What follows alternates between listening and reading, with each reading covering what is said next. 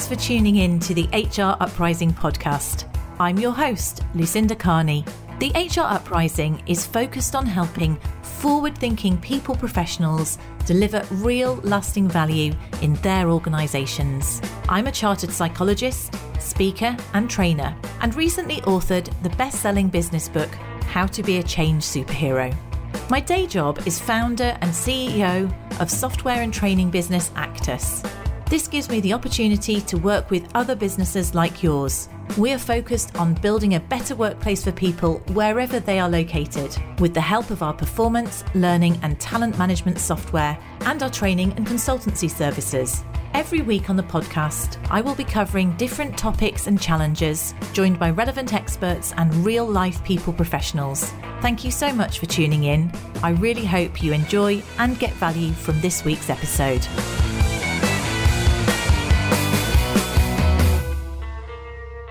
Hi there, it's Lucinda, and I thought it would be a good opportunity to just jump on and do a solo episode because I've been doing lots of webinars on the topic of feedback lately and why it really can be such a game changer in terms of what we're trying to encourage in this hybrid world.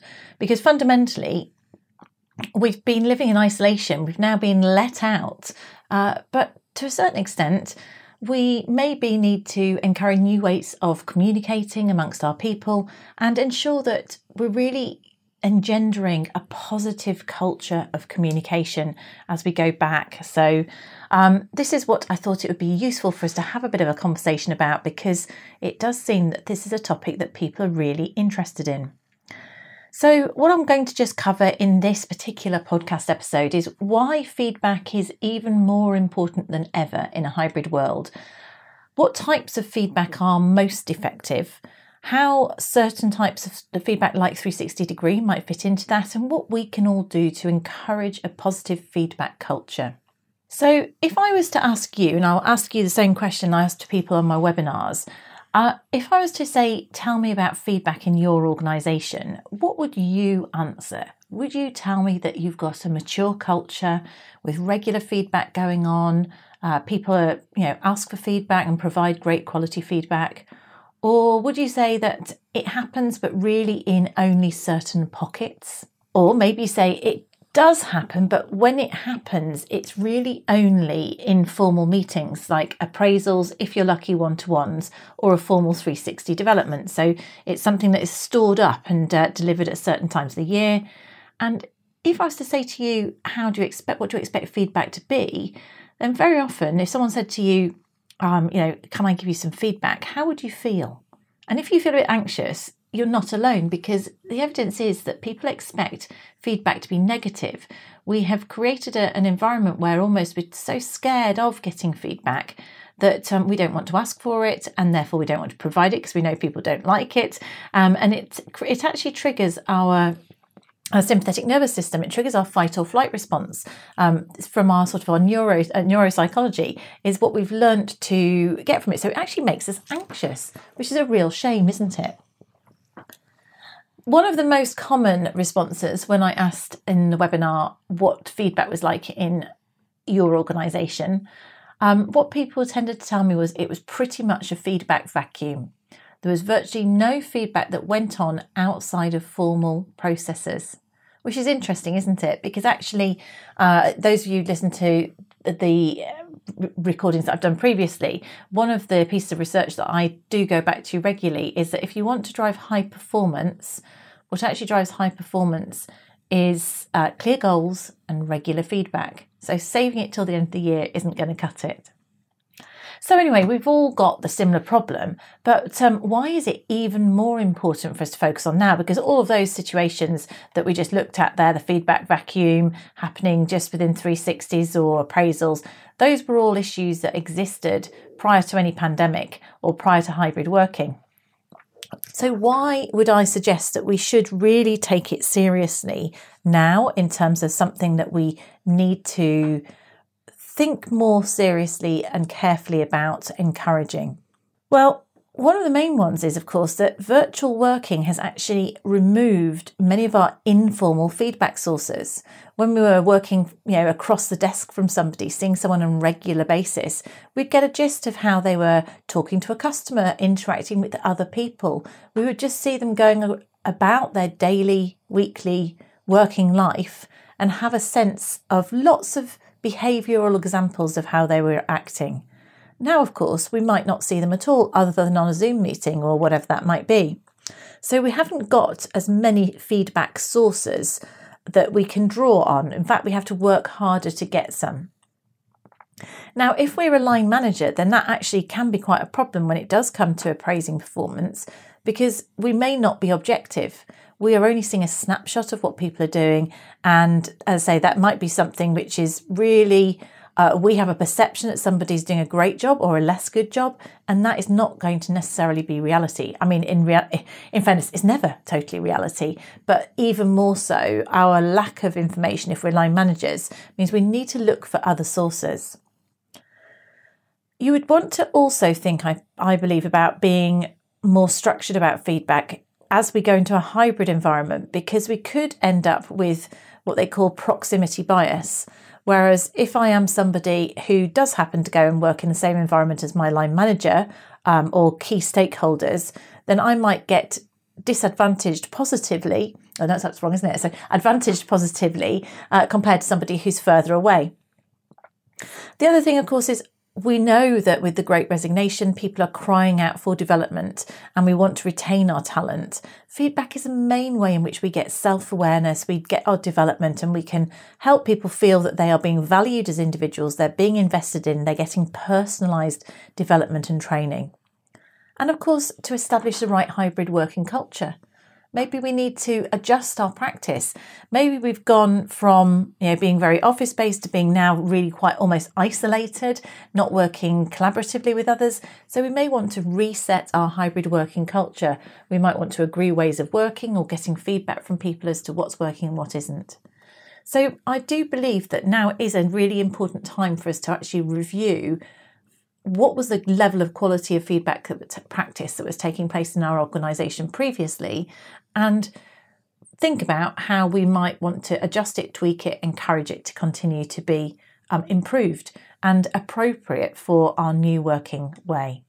Now, I told you previously, I mentioned that earlier, that actually if you felt a bit anxious about being offered feedback, we do get that kind of feeling in your stomach, and simply saying, let me give you some feedback, it has been shown to create a stress or threat response there. So I'll talk a little bit about how we can reduce that, because we want to do this in that other evidence around neuroscience says that if we do give feedback that bolsters self-esteem, that will improve performance.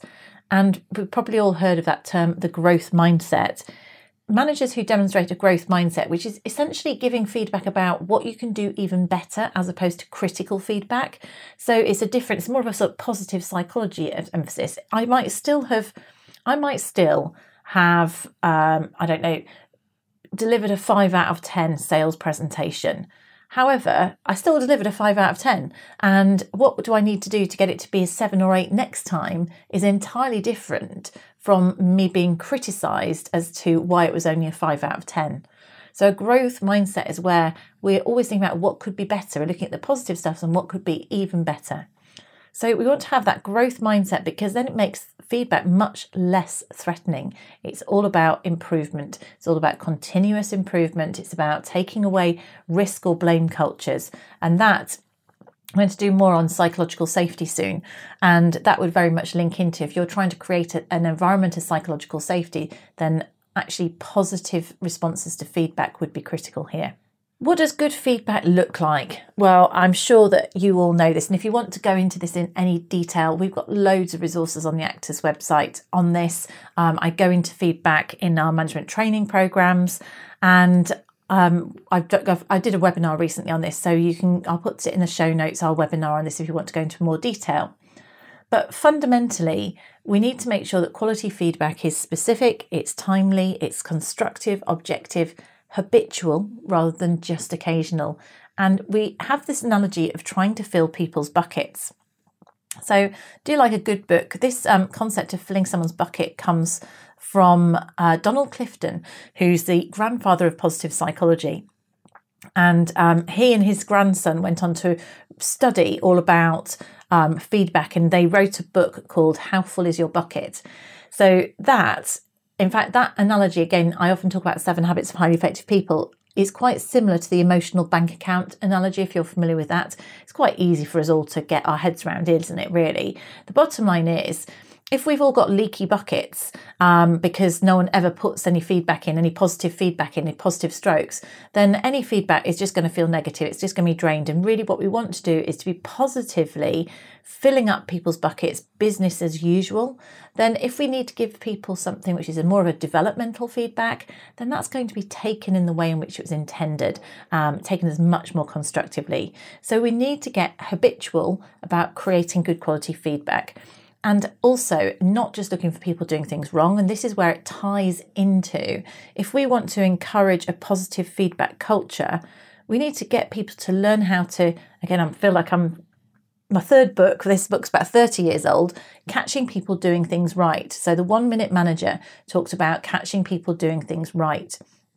So if we as leaders, we're all leaders, are encouraging to find people, catch people doing things right, what we are doing is filling that bucket up with positivity and resilience. People feel valued. And then if we need to tell them what they could do even better, then the likelihood is that that feedback is going to be taken in the way in which it's intended and be received positively.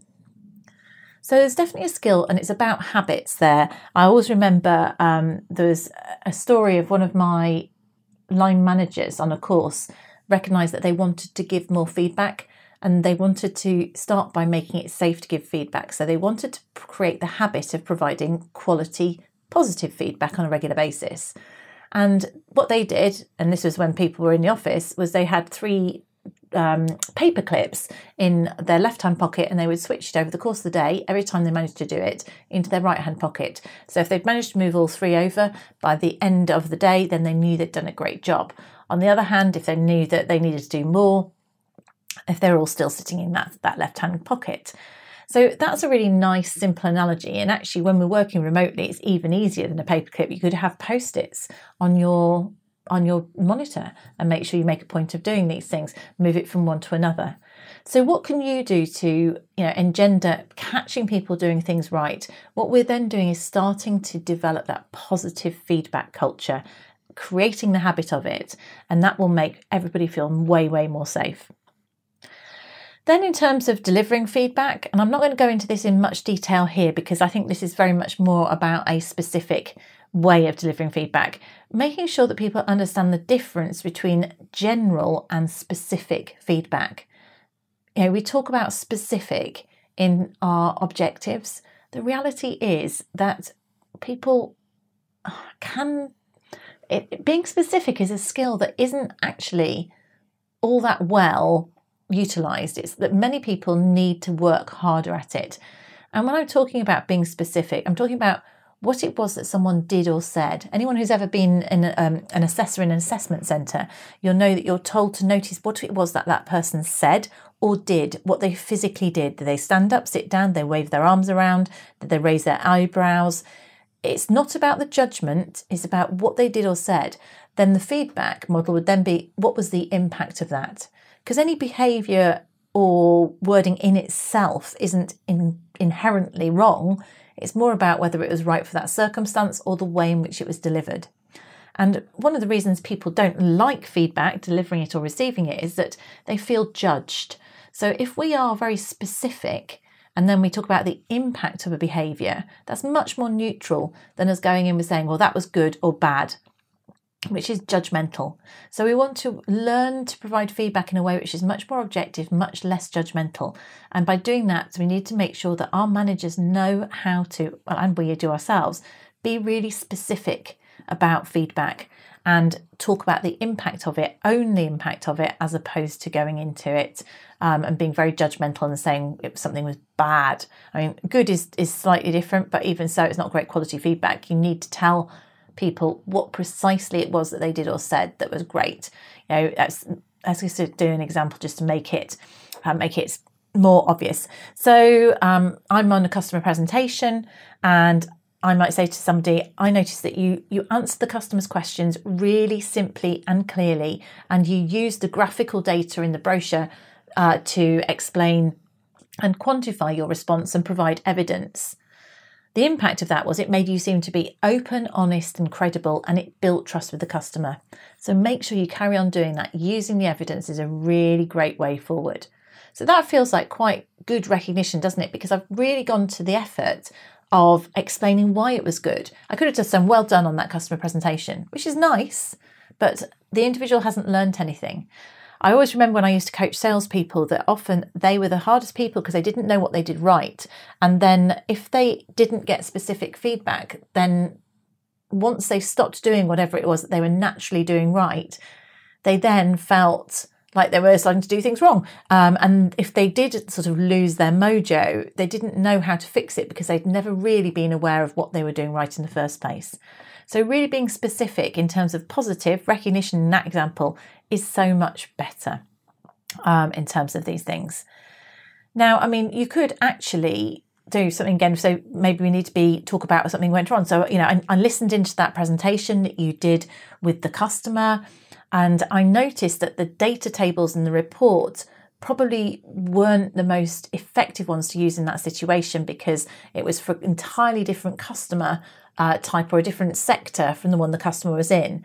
So I noticed when you were explaining the table, they did look quite confused and unsure. So perhaps what we might need to do is try to identify some data that's going to be really sector appropriate for next time we're doing that presentation. And that will ensure that the customer is really on the same page as us and we manage to maintain rapport. So I'm doing that slightly on the hoof there, but you get the idea there. So even then, even though I was talking about something that didn't go so well, I'm not giving judgment. I'm not saying bad, it was bad. I'm just saying this is what happened. Maybe what we could do next time is this. Now, I made a suggestion there, but it could have been that as a line manager, I might say, so what do you think we could do differently next time? And I'd coach to be able to get a better response and involvement.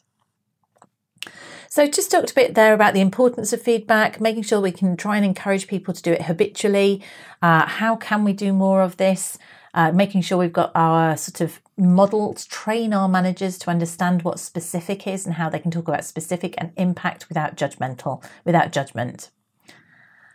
I'm going to touch now. In fact, I'll probably go into 360 feedback on a separate call because actually we're doing quite a bit on that at the moment. And if you do want to know more about 360 feedback, then watch out for our webinars and I'll do another podcast on it.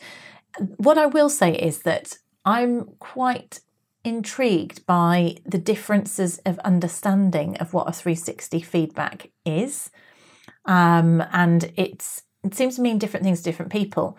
So I certainly saw on the webinar I did recently on this topic that many people thought that 360 was something that you just do in an appraisal in order to gather evidence as to whether someone's met their objectives or not. And I appreciate there are some organisations that operate that way. My preference with 360 is I believe it should be something that's used as a development tool and it should be about behaviours. I think that if you have a smart objective, a specific smart objective, you shouldn't really need to get 360 feedback in order to decide whether somebody has achieved it or not. Now, that doesn't mean that you wouldn't consider using 360 feedback to gain evidence about whether somebody's really living the values or certain behaviours, but I think it's something that is more constructively used in the development sphere. And that's what I would personally advocate, which is why I'll take it as a separate topic. But if you do want to know more about 360 feedback, we've got loads on this. We've got the complete guide to 360 feedback that you can download. Again, I'll put that link in the show notes so you can download and get access to it and find out more about what you might consider 360 to be.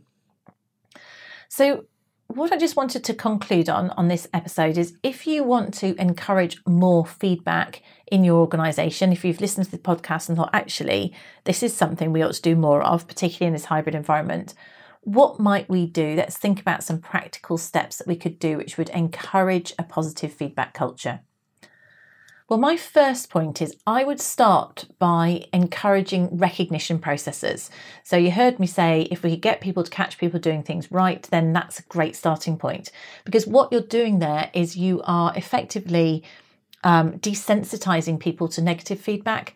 They will stop feeling so anxious if they realize that actually feedback is synonymous with growth, is synonymous with support, and it might be positive. It could be recognition. So if you drive feedback through recognition, it becomes a positive experience rather than a negative, which gets people to come out in a cold sweat.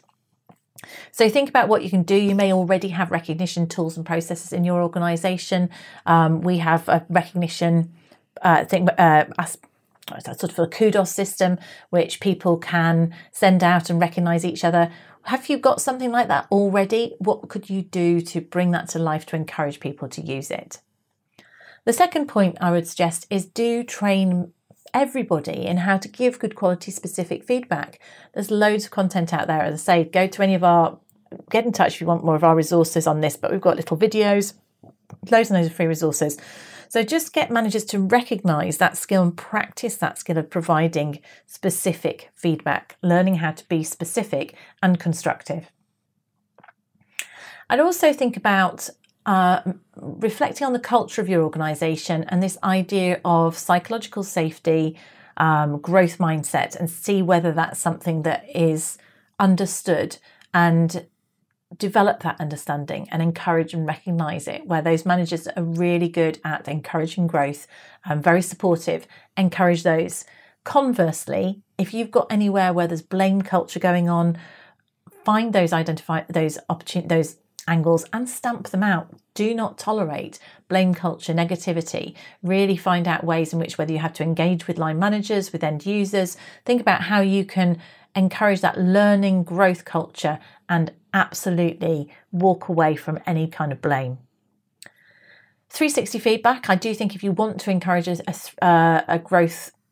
feedback culture, do consider utilising 360 feedback. As I say, I'll go into it in more depth if you're not familiar with what it is. But if you are going to do that, my recommendation is to roll it out top down, from the most senior down the organisation. Why do I suggest that? Well, I suggest that because very often, even those the most senior in the organisation don't really know how to give good quality feedback. And if you start with 360 feedback somewhere in the middle of the organisation, they will be going to their manager and requesting that feedback from them. The problem with that is that their manager may not give good quality feedback. They may not really recognise how powerful and important that feedback is. So it's definitely something, therefore, if you start top down, then the managers realise that they felt nervous when they got their feedback. They realise how important it is and how valuable it is if people provide good quality feedback. And therefore, they're much more likely to cascade those behaviours or model those behaviours going forwards. And final point is just celebrate ideas, getting people to talk to each other. That's a great idea. Let's give it a go. Nothing wrong. There's no sort of, that's wrong. Let's not stamping things out. There's nothing. It's just getting people to feel safe, to share how they think, provide feedback. All points are valid, and encouraging and engendering that. So I'm hoping that was a useful bit of food for thought, all about feedback.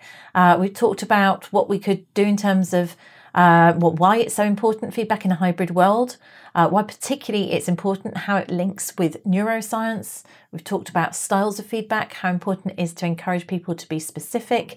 And of course, we've talked about how we can aim to develop a feedback culture. If you want to know more about feedback, go to the website. I'll put links in the show notes, www.actus.co.uk. Actually, it is there, and also hruprising.com. And don't forget, if you haven't heard already, we do have a brand new product, Actus 360 Now, which is a really easy way of embedding feedback in your organisation. It comes with full support and training. So if this is something you're interested in, why not take a look? We're running lots of open demos at the moment, so you can find out more about it. Thanks for listening. I really hope you found this week's episode useful and enjoyable. If you did, perhaps you could recommend us to a friend or colleague, or give us a review on your platform of choice. It really helps new listeners to find us. Now, you can access links to any of the information mentioned in this show via the website www.hruprising.com. Further free resources are also available at www.actus.co.uk. There you can also find out more about our software and training solutions. Finally, why not join our LinkedIn group, The HR Uprising, to share ideas and collaborate with other like-minded people professionals. Thank you for listening to the HR Uprising podcast.